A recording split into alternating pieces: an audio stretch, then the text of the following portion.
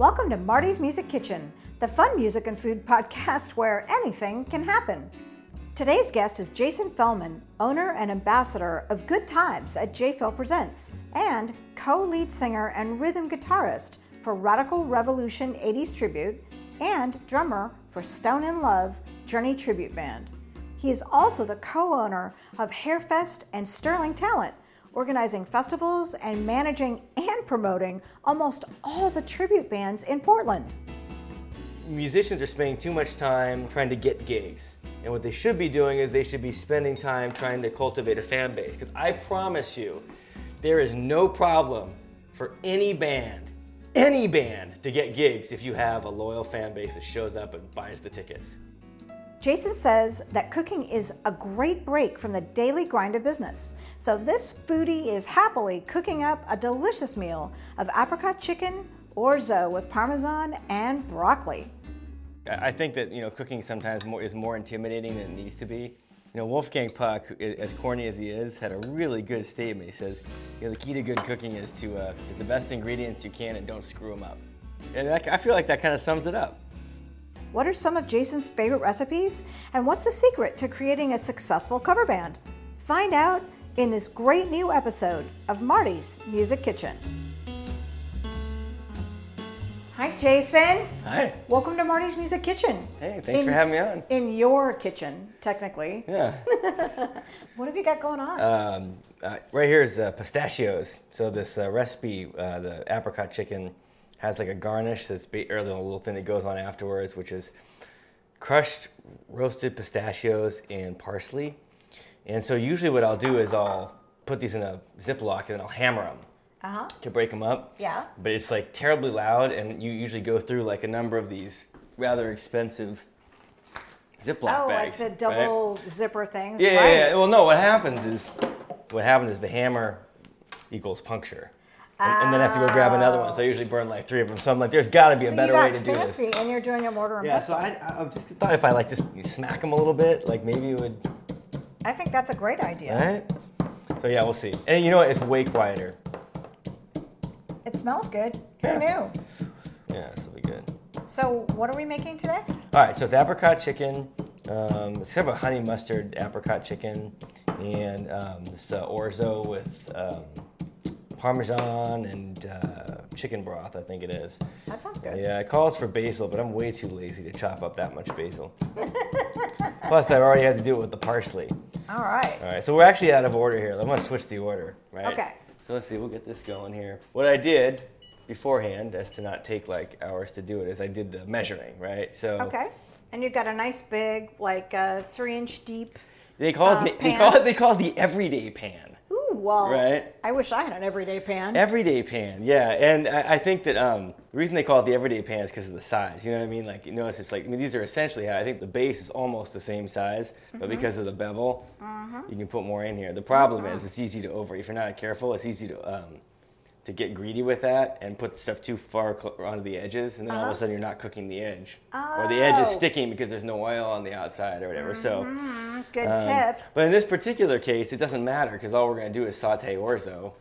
I realized after learning how to make this that it's literally the same as rice-a-roni. Right? The San Francisco treat, right? Right, you can't forget that, right? Amazing. You notice that, by the way, you don't know jingles anymore? Like, jingles aren't something you remember? Because commercials are totally different. There are way more of them. You don't have 3 channels worth of commercials, and you don't have to sit through them. Back then, remember, I tried to explain this to my kiddo. It's like, no, there was no DVR. For a lot of it, there was no VCR. It was like if you wanted to watch it, you was when it was on. I actually miss jingles. I always wanted to be a jingle singer. I've done a couple, but way back when they actually had them. So I've been listening to have it in my car. It's Barry Manilow's the live. Well, it's the one with the blue cover. You know what I'm talking about? Yes, I do. It's a really famous album. Anyway, he does the medley of all the. He has like Kentucky Fried Chicken and the Band-Aid one. And, right, and Coca-Cola, of course. Yeah, he has a whole bunch of them, right? Yeah. I did Pro Golf Discount. Did you really? I still remember. That's awesome. Shop at Pro Golf Discount today. Look, it's hard to get. It's very cool. It's really hard to get even one of those through. So that's awesome. Yeah, that's there pretty you go. cool. Anyway, jingles, a thing of the past. So, as you're heating this pan up, tell me a little bit about what you do. Yep. So I basically divide up my world into, I guess, 4 different compartments. One of them is as a performer. I'm in 3 bands. I'm the co-lead singer and rhythm guitarist for Radical Revolution 80s Tribute. I play drums in Stone in Love Journey Tribute. Journey, woohoo! Journey, yeah. That was my band. Oh man, yeah. I mean that one does really well. You want to grab the orzo over there, please? I am gonna hand you the orzo. You can just chuck it in there. Woohoo! Yeah. I'm so glad to help. So then I'm dropping this cup of orzo in about what, like a quarter cup of butter? it's yeah, you're right, 2 tablespoons, which I think is the same thing, right? So then, and I'm about to start playing drums in 3rd band, the Red Light Romeos. It's yacht rock, right? What is it? Yacht rock, AM What's Gold. yacht rock? You know, think like Air Supply, Hall & Oates, Doobie Brothers. Of course, we all remember Air Supply. Yeah, yacht rock. So you know, think like Guardians of the Galaxy soundtrack. Yeah. Right.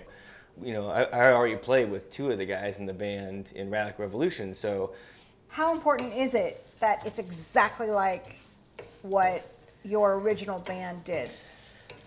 it's going to be different for every band. I mean, if I'm being honest, Stone in Love probably doesn't sound as much like Journey as I don't know who. You know what I mean? But we're pretty dang close. Uh-huh. And our version of it resonates, you know, more than anything. I mean, our singer, for example, I mean, in technical terms, Steve Perry was a really small lyric tenor. Mm-hmm. Kevin Hahn is a dramatic tenor. His voice is closer to Bono than it is to Steve Perry, but he sings with emotion. He's got the range. He's a really dynamic, personable performer, and everybody in the band, gels rhythmically. The most important thing is the vocalist. Yep. The non-lead singers hate to hear this, right? But the reality is the lead singer in pretty much any band that's a vocal band is the most important component. And I always use, in a tribute band sense, I use Van Halen as an example. And this is in no deference to any of the guys out there who are doing the Eddie Van Halen parts because they're amazing guitar players. Right. But I went to music school with another 1,000 guitar players who can play those exact same parts. Right. You know what I mean?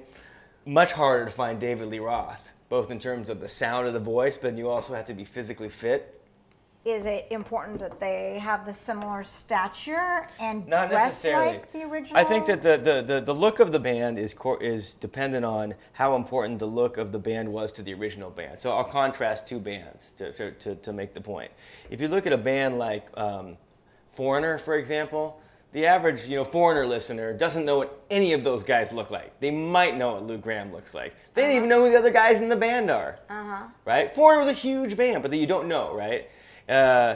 Whereas Motley Crue, if you have a guy up on stage, bald, singing Motley Crue, it just doesn't feel like Motley Crue, right?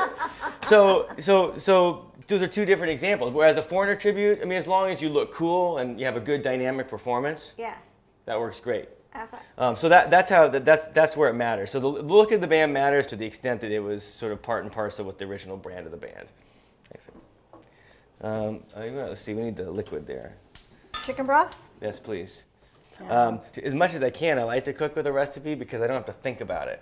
Right. Yeah, I mean, like the whole point for me of like cooking, besides the fact that I just really like to eat good food, I don't want to pay restaurant prices and I don't want to leave the house, is that who does? It's just cathartic, you know what I mean? Like I can't focus on anything else because I have to focus on what I'm doing. I love to cook because it takes my mind off some things and allows me a little time to process other things. So when I'm cooking at the end of a day or I'm planning a special meal, which I do a lot now, I enjoy the process of it, and I feel, I don't know, healthier by cooking my own food, even if my end product isn't so healthy. That's another thing. While we're on the topic of healthy, I just got to say it because it just drives me nuts, but I really, really, really believe that there's like way too much fiddling around with diets and tricks and fads and all that stuff. You can't point to anything that has lasted for any length of time except for one basic principle. Right. Calories in, calories out. Right, exactly. It is the one knowable item. Right. Everything else is right until it's proven wrong. We sort of meander, but you would ask me what exactly I do. So being a musician is one thing. Okay. The second thing. Oh, that's right. There were 4 buckets. Yeah. The second thing is that I'm a 50% owner of Sterling Talent with Becky Johnson. That's a new merger this year. I took the booking part of my company, other company, JFL Presents, and took all of that business and merged it with Becky's business. Becky Johnson, who's been at this for 35 years. She completely kicks ass. And it's been super. We've been having a blast, and what we're doing is fixed pay engagements, right? There's a fixed fee. This is the scope of work, the time, blah blah blah, whatever. That's what it is. The third thing is JFL Presents, which is a concert promoter and marketing entity. So examples of that would be like the Aladdin Theater Tribute Series or the Spanish Ballroom Tribute Series up in Tacoma, or we do probably 35 or 40 shows a year now at Bake's Place up in Bellevue. Those kind of things are like all have variable outcomes. And so that falls under the JFL Presents business, which is more attuned to marketing now. So what are your festival names? So those festivals are, one of them is Hare Fest, which is the tribute festival, and it's HARE Fest. It's named after the wild hare where we started the event. I'm putting salt and pepper on the chicken. That's one of the biggest secrets I've ever learned is to salt and pepper both sides of a chicken. Yeah. And even if you bake it, it adds so much flavor. Just that simple seasoning is a and I'm pretty, I part of it is too, when you're eating with other people and you don't know their eating habits, you don't just want to go crazy with salt and pepper. You don't know what everyone's, salt situation is. And that's also, we know that too much salt is bad for you. So. Anyway, so then there's JFL Presents, that's concert promoter. Oh, so then the festival thing, yeah. So that's, Hare Fest is one of them, and then we have the Wild Hare Country Festival. We did it the last 2 years. We're taking this year off. We're going to bring it back next year. And that actually has nothing to do with tribute bands. It's red dirt, country, Americana. A whole different market. A whole different market. These are original bands, 70% national acts, 30% local regional acts for that one. I mean, our headliner last year was Cody Johnson, who had the #1 country album in the country for Billboard 5 months before the festival. How great was that? It was really neat. That's perfect timing for both of you. Yeah. Well, so that whole thing too is, I mean, we feel really lucky. I bet. Yeah.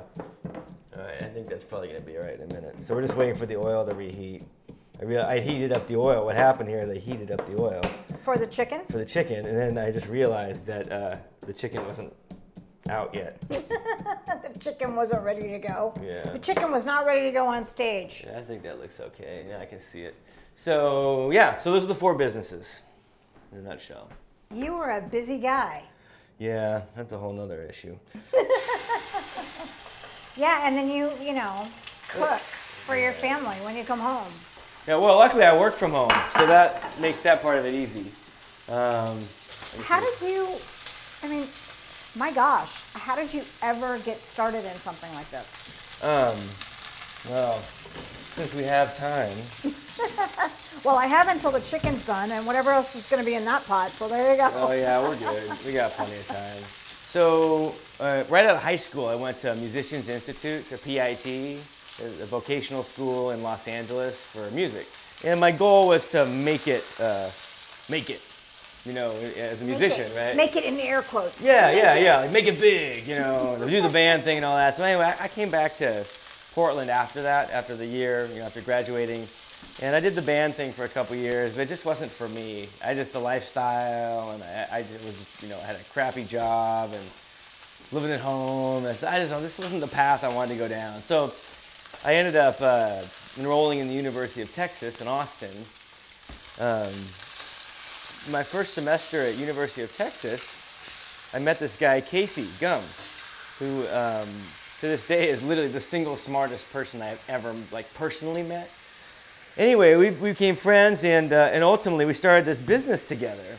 So it started out as sort of a technology consulting thing, but we didn't really know what we were doing. But Casey was a whiz kid, and I was a good talker. And once you start down a path and you start telling people, well, we got this business and all that stuff, it's then the pride kicks in. You know what I mean? It's all right, well, we're gonna find a way to make this work. So eventually, through trial and error, we over the course of maybe a year and dropping out of college, we landed in the multimedia realm.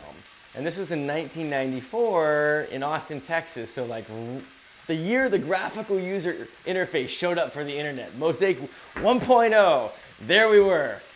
And so, Woo-hoo! yeah, so again, it's timing. And so, I mean, we evolved into a really high-level integrated marketing firm. We had about 60 employees. We were a member of the New Media 500, so we were like one of the 500 most you had 16 employees?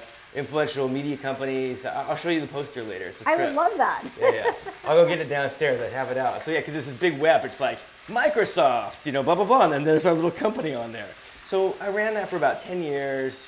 Up and down through the dot-com bubble business and all that. We survived on the other end. And about 10 years into it, my now wife, then fiance, had gotten her residency at OHSU. We had always wanted to move back to Portland. Like Austin was kind of a pit stop. So I moved back here. I still had the company, but over a course of about 2 years, I phased out. And then I had time on my hands, so I still had a musical itch to scratch. So then what I did was I've been writing. I really, don't we all? Yeah, I hadn't been playing drums for many of those years, but I had been playing guitar a lot. And so I need to take these out of the pan. We're taking the chicken breasts out of the pan. Yeah, and then we're just going to get these are going to take a little while to cook. That is the cutest little meat thermometer I've ever seen. That's all I need. Yeah, and I trust it. We don't have to get close. So yeah. I have one that's about the same age, only it's gigantic. Yeah, the problem with these is you have to keep replacing them. The condensation, like somehow it gets underneath it. You can see I have a couple other ones. It's so funny. They're cute because it's like one's chicken, They're 2 are beef, adorable. and one's pork. They have a little thing. This is the sweet spot for 185 degrees or whatever it is. Okay, wait. So we put the chicken in the oven at 425. Yeah, and we'll just, we'll do. We'll just probably check in about 8 minutes. I mean, 10 All minutes right. not going to be done, but it'll be pretty close. And We can eat raw chicken. yeah.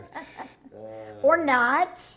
Just saying. I am a firm believer on the meat side of things that there are only 2 kinds of beef. Really? There's medium rare, and there's wrong. You are not alone in that. Surprisingly, I know someone. I am in that dogma. I'm just like, I'm in. No, I'm actually kind of kidding. Actually, one of the biggest supporters of his show likes a steak, if they do it right, black and blue.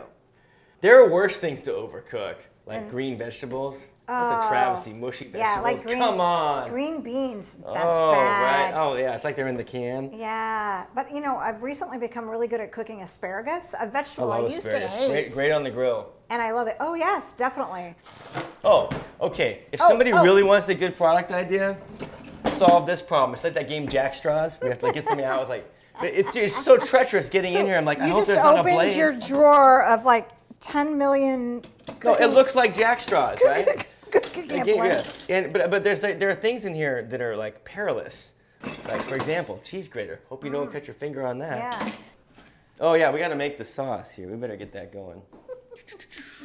All right, making the sauce. All right. So see, we have a little that's one of the funny things about the recipe is it calls for boneless, skinless chicken breasts, but then it's like deglaze the pan. It's like, well, there's nothing to deglaze because there's no fat. Right. It's just kind of a weird. Oh, well, that's okay. It's got some nummy brown points. No, it'll be good. Well, you know what? We're gonna maximize it. All right. So you've got Parmesan in hand. I'm assuming that's Parmesan. Yeah, Parmesan. Because I figure, so far we haven't done anything to completely make this unhealthy yet. Because all it is chicken broth. I mean, 2 tablespoons of butter is not that much. It's saltless butter, right? Mm-hmm. The health benefits of Parmesan cheese, I think, are outstanding. Yeah, I was gonna say debatable, but I'm gonna go with where you are with that. Yeah, just say outstanding. Parmesan cheese. If you mix that up for me, I'm that gonna would be mix rad. it. I can do it. Because then I can deal with this, which I'd like sitting here. I often work in Marty's Music Kitchen, so we'll work for food. So at this point, it seems good. Let's give it a medium-low heat. All right, so let's not burn this because I realize I'm doing something with sugar, so I don't want to cook it too hot. I'm just scraping the stuff off the bottom. I'm assuming that's what you want me to do. Yeah, I mean, and the heat's off now. So at this point, it'll just thicken a little bit as it evaporates. So that's kind of cool. And that one's done. Yes, it is kind of cool.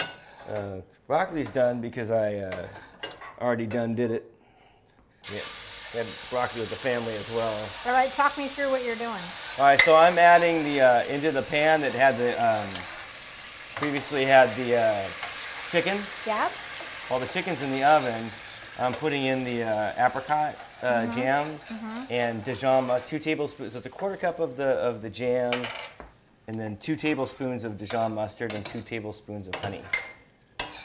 That sounds delicious. Yeah, and then you're supposed to deglaze. We're gonna get our deglazing the pan while I'm mixing together, which I really should be using a whisk for this. Don't cut yourself in that drawer. Right, I'm telling you. Well, luckily I know the pizza cutter is in the dishwasher. That's the #1 enemy in that drawer. But yeah, you don't want to get in there when you're in a hurry. So yeah, so what I'm doing is I'm slowly heating up the olive oil and the chicken bits that were in the pan while the chicken's in the oven. Got the apricot, the honey, and the mustard in the pan here heating up. There we go. It smells delightful. I like with meat, I like fruity stuff. That whole thing.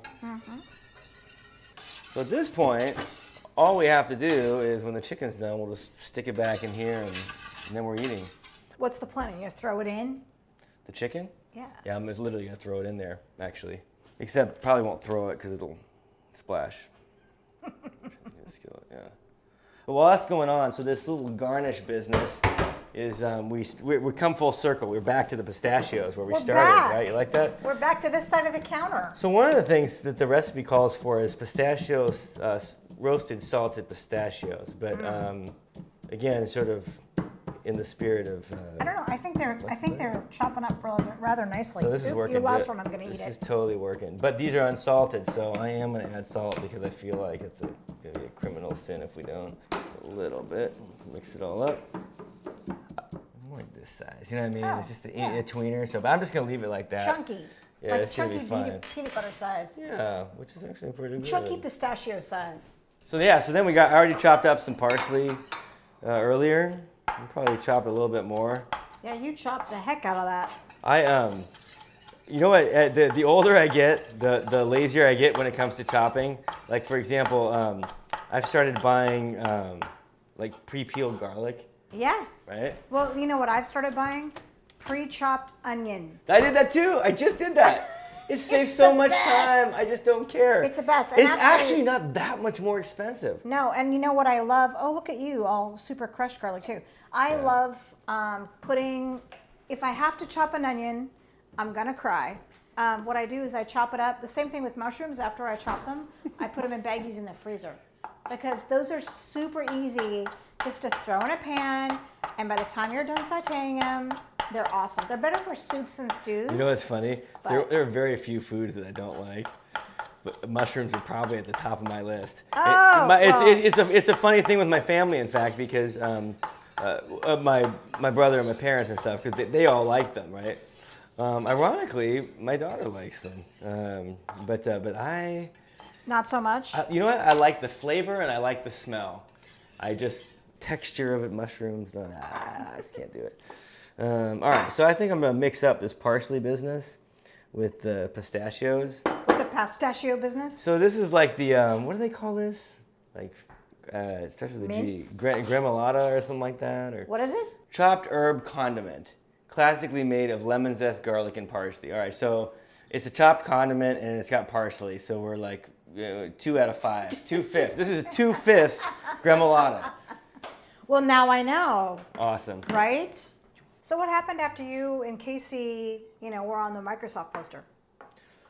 Oh, well, so actually there were 4 of us, actually. We actually, over the course of time, so Casey and then my friend Steve from high school, in that first, really formative year, he joined up with us and became a full partner, and he sort of brought the multimedia element. So Casey was more on the programming side, the IT side, the IS side. Steve had more of a multimedia project management bent. He was running the multimedia lab in the College of Engineering down there as a student. He dropped out just like the rest of us. And then my buddy Davin, who's probably the second smartest person I've ever met next to Casey, was living up here. He and I were in bands together. He was my brother's guitar teacher, and then when my brother left for foreign exchange, he actually became my guitar teacher. And then he was in a band, and he knew that I played drums, and so I ended up playing the band with him. And I can play guitar. Oh wait, you know that. Well, so we became best friends, and then we were able to afford to bring him down. He ultimately became. So there were 4 of us that were equal partners in the business by the time we got going. Oh, I never did finish telling you the story. So basically, what ended up happening was I had some time, I was doing some consulting with my own old company, sort of a phase out. And so I always had thought it would be fun to do an album, like, of my songs. And I'm not I'm an okay songwriter, but I'm not great. I don't necessarily even enjoy the process that much, as weird as that sounds. I like to perform. I can't stand sitting in the studio. Like, there's nothing I hate worse than recording. And songwriting is tedious to me, and it's also physically uncomfortable to sit there and do. I started playing out with my original band. I remember playing at places like Dublin Pub, Buffalo Gap, the Green Room when it existed, maybe a few other places. But what struck me at the time was unusual is that you basically were having to make a choice. If you wanted to be able to pay your musicians, you needed to be able to take the entire night and get paid for the entire night. If you wanted to take the entire night, you had to actually be worth playing for an entire night. You couldn't play 4 hours of original music. I don't care who you are. I don't want to hear I don't want to hear my favorite band do 3 full sets of their own stuff. I mean, maybe Rush. Other than that, nobody else. And Rush isn't going to happen anymore. So, nobody. There's nobody I want to hear 3 hours of their material. So Neil Peart, one of the most amazing drummers ever. Definitely my favorite, Yeah, well, now you're speaking my language because that's what, with my own band, that's what I run into all the time is how can you afford to pay your musicians a decent amount of money for just one night? So here's the dynamic. So the thing is, I could afford to pay them, but that wasn't the point. I'm not just going to have some hobby where I'm paying a bunch of musicians out of my pocket so I can scratch an itch. You know what I mean? It needs to be. I won't feel good about it if it's not solvent. So I came up with this thought process of let's take the last third, half the third of the gig, and we're going to call it 80s night or something like that. I forgot what it was. But the bottom line was we're going to play 80s music for a third to half the time, and at the end of the night. It achieved a couple of things. Really, it was obvious, super fast, right? 3 things. One was that the intended goal was achieved, which was that people were staying to the end of the night because that was super fun to do the 80s music. At the same time, it wasn't that big of a deal for them to kind of, ease their way in and listen to some of my songs and plus some of the other covers that weren't 80s. So that all itches were scratched, right? And I love 80s music because I grew up in the 80s, right? So I was so what I discovered was that was when the light bulb went off. I'm like, wow, I'm having more fun playing 80s covers than I am playing my own stuff. And that's why I had the self-realization of okay, well, what I really enjoy is performing, And so then I'm like, hey man, why don't we just do 80s stuff, right? Clearly that's, we all are having fun. People want to do it. We get paid a lot of money to do it. So that was the beginning, right? We had the 80s cover band. I'll spare you the whole evolution of it, but a couple of interesting statistics about that band is that we've been a band for 13 years, never lost a member. We started as a 4-piece. We've added 2 since then, but we've never lost a member. We also spawned Stone in Love. So that was the other sort of part of the journey, pun intended, is that... that was funny. Yeah, so... this is we're just going to eat this, but I am going to cut it open just to make sure that it's not fool's gold on the done part. By the way, the secret knife of all things is the ceramic knife for cutting anything soft or vegetables. Never needs to be sharpened, cuts through a tomato like a Ginsu cuts a watermelon. I didn't know. I love that tip. This is amazing. Ceramic knife. Ceramic knife for vegetables? Anything soft. Anything soft. Got it. And herbs and stuff like that. It rips through that. You never have to. Everyone in this room is nodding their head. Okay. The other thing that I actually had been told, I didn't realize this, but the reason why you use the carving fork rather than sticking another fork or something else into it is because the other ones leave all the juice, get more juice out of it. Mm-hmm. But that's kind of silly because I'm also going to cut it in half. Right. This is looking really tasty and perfectly done. Yeah. So because we use the thermometer, right? I have no qualms about, I have no point. You don't get extra points for knowing when it's done. It's use the thermometer. You know what I mean? You're not being judged on whether or not you can guess if it's right or not. No one's gonna know in your kitchen if you Yeah. No heroes in cooking. Or if you do use the food sucks, it's not good. So anyway, but we sort of jokingly called it, we said we'll call it Stone in Love. And we billed it as, the Breakfast Club with special guests, Stone in Love. Where we did 5 Journey songs at the end of, remember that's the playbook, put it at the end. People stick around for the end, right? And they did because everybody wants to hear the Journey in that situation.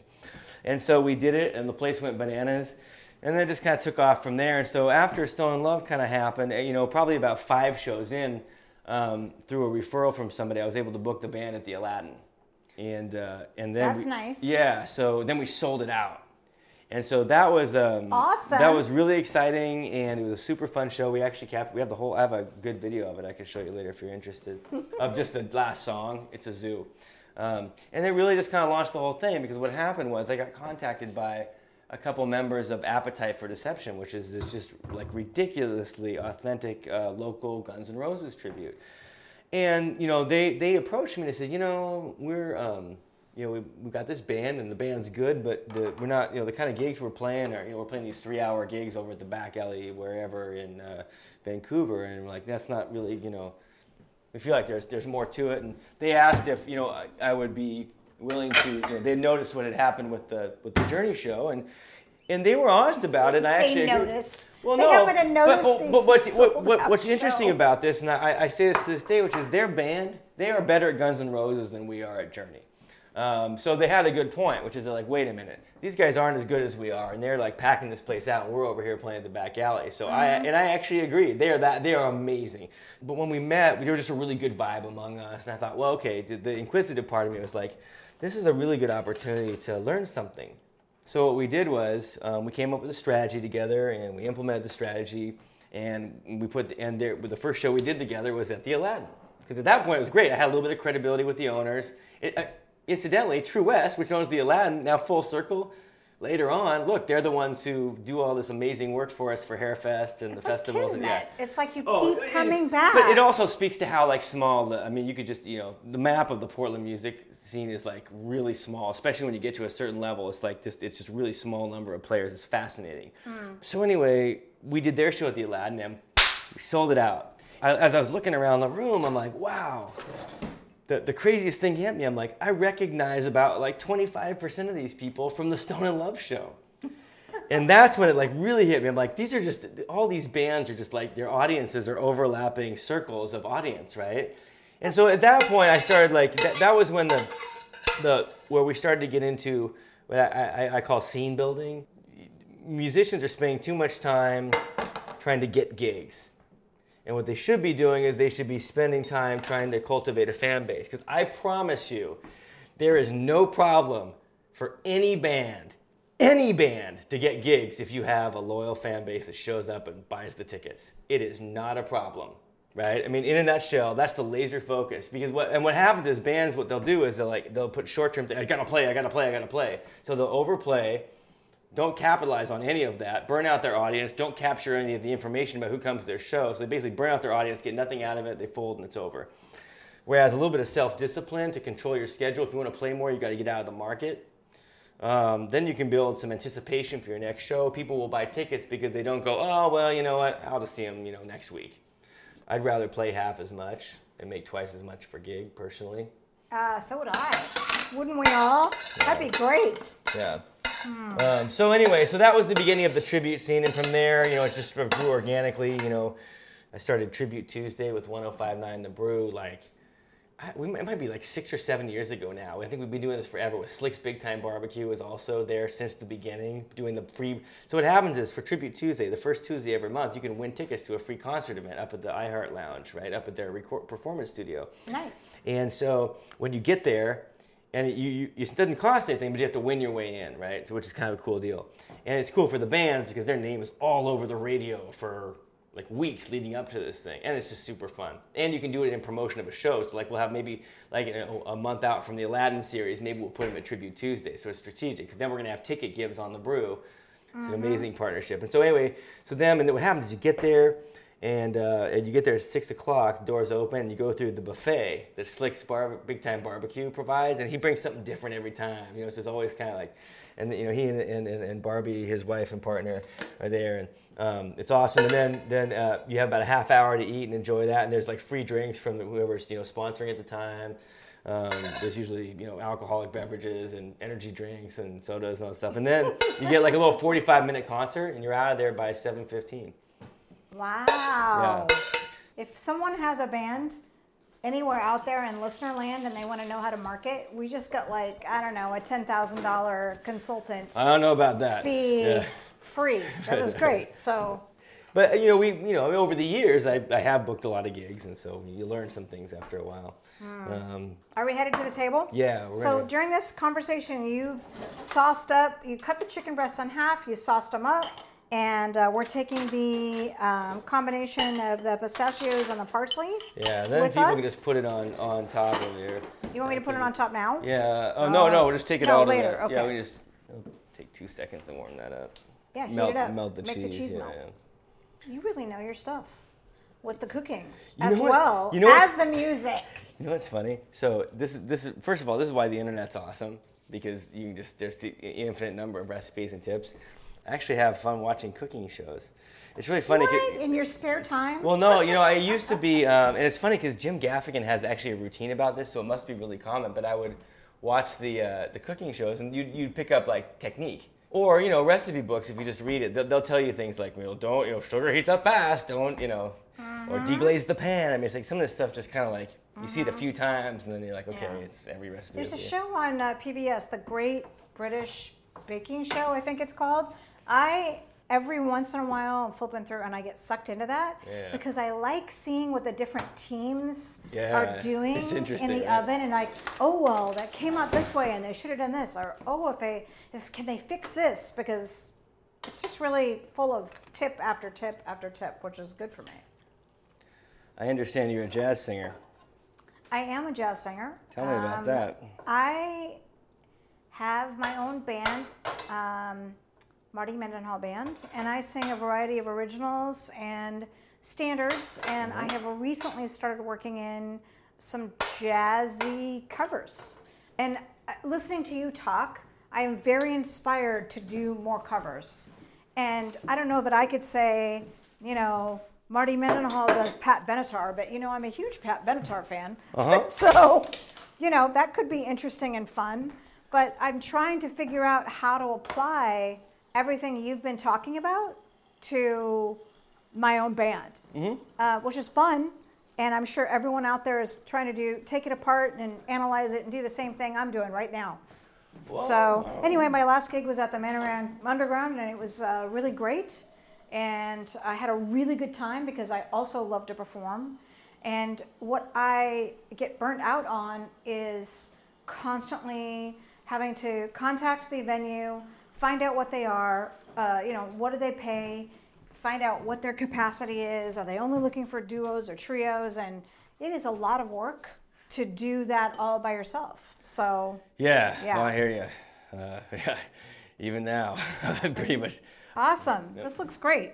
All right, so here we are at the table, and I'm dishing up a plate. Here you go, my friend. Broccoli. Got the chicken on the plate. Ta-da. I'm a broccoli fan. Okay, wait. Where does this parsley stuff go? On top of the chicken, yeah. And then Parmesan. This was actually the Parmesan. Is it orzo? Yep.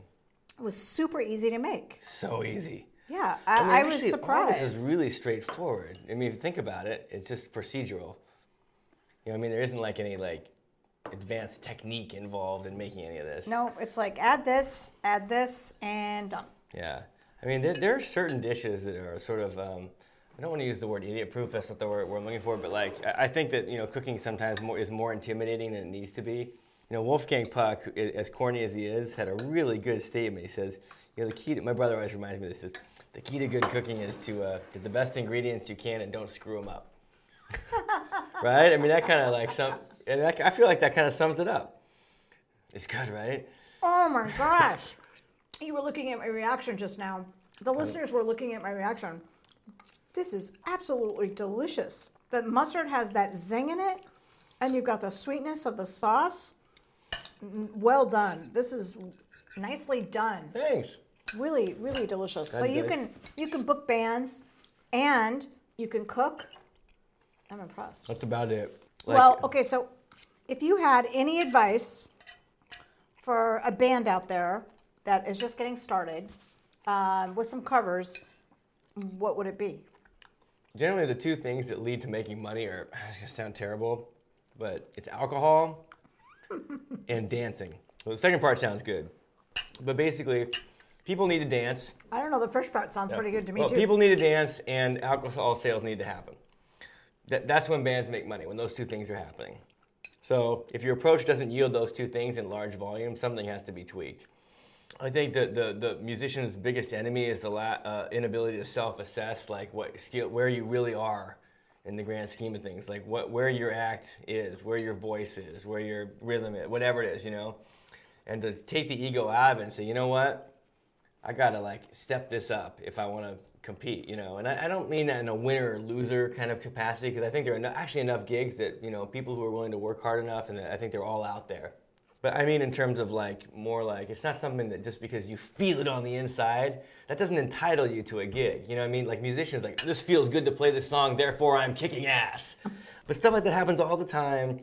And get good advice. Don't listen to your friends and family, because they're all gonna tell you how great you are. It's like, you know, most booking agents will tell you what's wrong. The problem is it's really hard to hear it. I can't tell you how many times a day I have to say, you know what? This vocalist is not gonna cut it. It's not cutting through. All right. So the advice is have someone listen to you outside yourself. Mike and Walker give you some tips. runs marketing for the Crystal Ballroom, among other things. He's also a brilliant keyboardist. I was moderating a panel on marketing.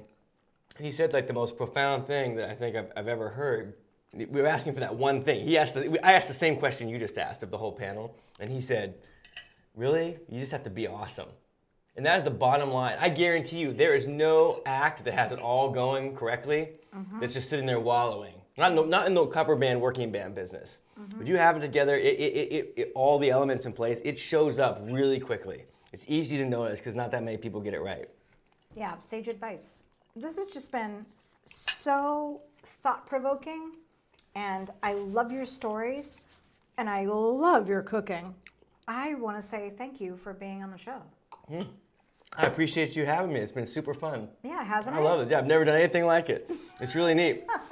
Well, there's a first time for everything. Yeah, I'm like, wow, it's like I get to go on a cooking show. It's like kind of fun. Yeah, I appreciate it. It's great. It's great that you're a musician. You like understand all the dynamics. It really makes it interesting. Yeah, and you deserve to be on a cooking show, so I'll just say that. And people can find the orzo recipe online, and we'll hook them up with a chicken recipe, and you're going to be good to go. Thanks, Jason. Oh, thank you very much. I'm your host, jazz singer Marty Mendenhall.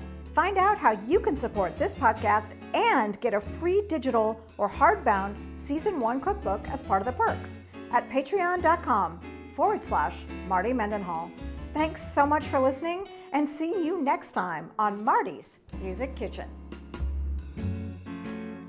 The Marty's Music Kitchen podcast is brought to you in cooperation with Oregon Music News.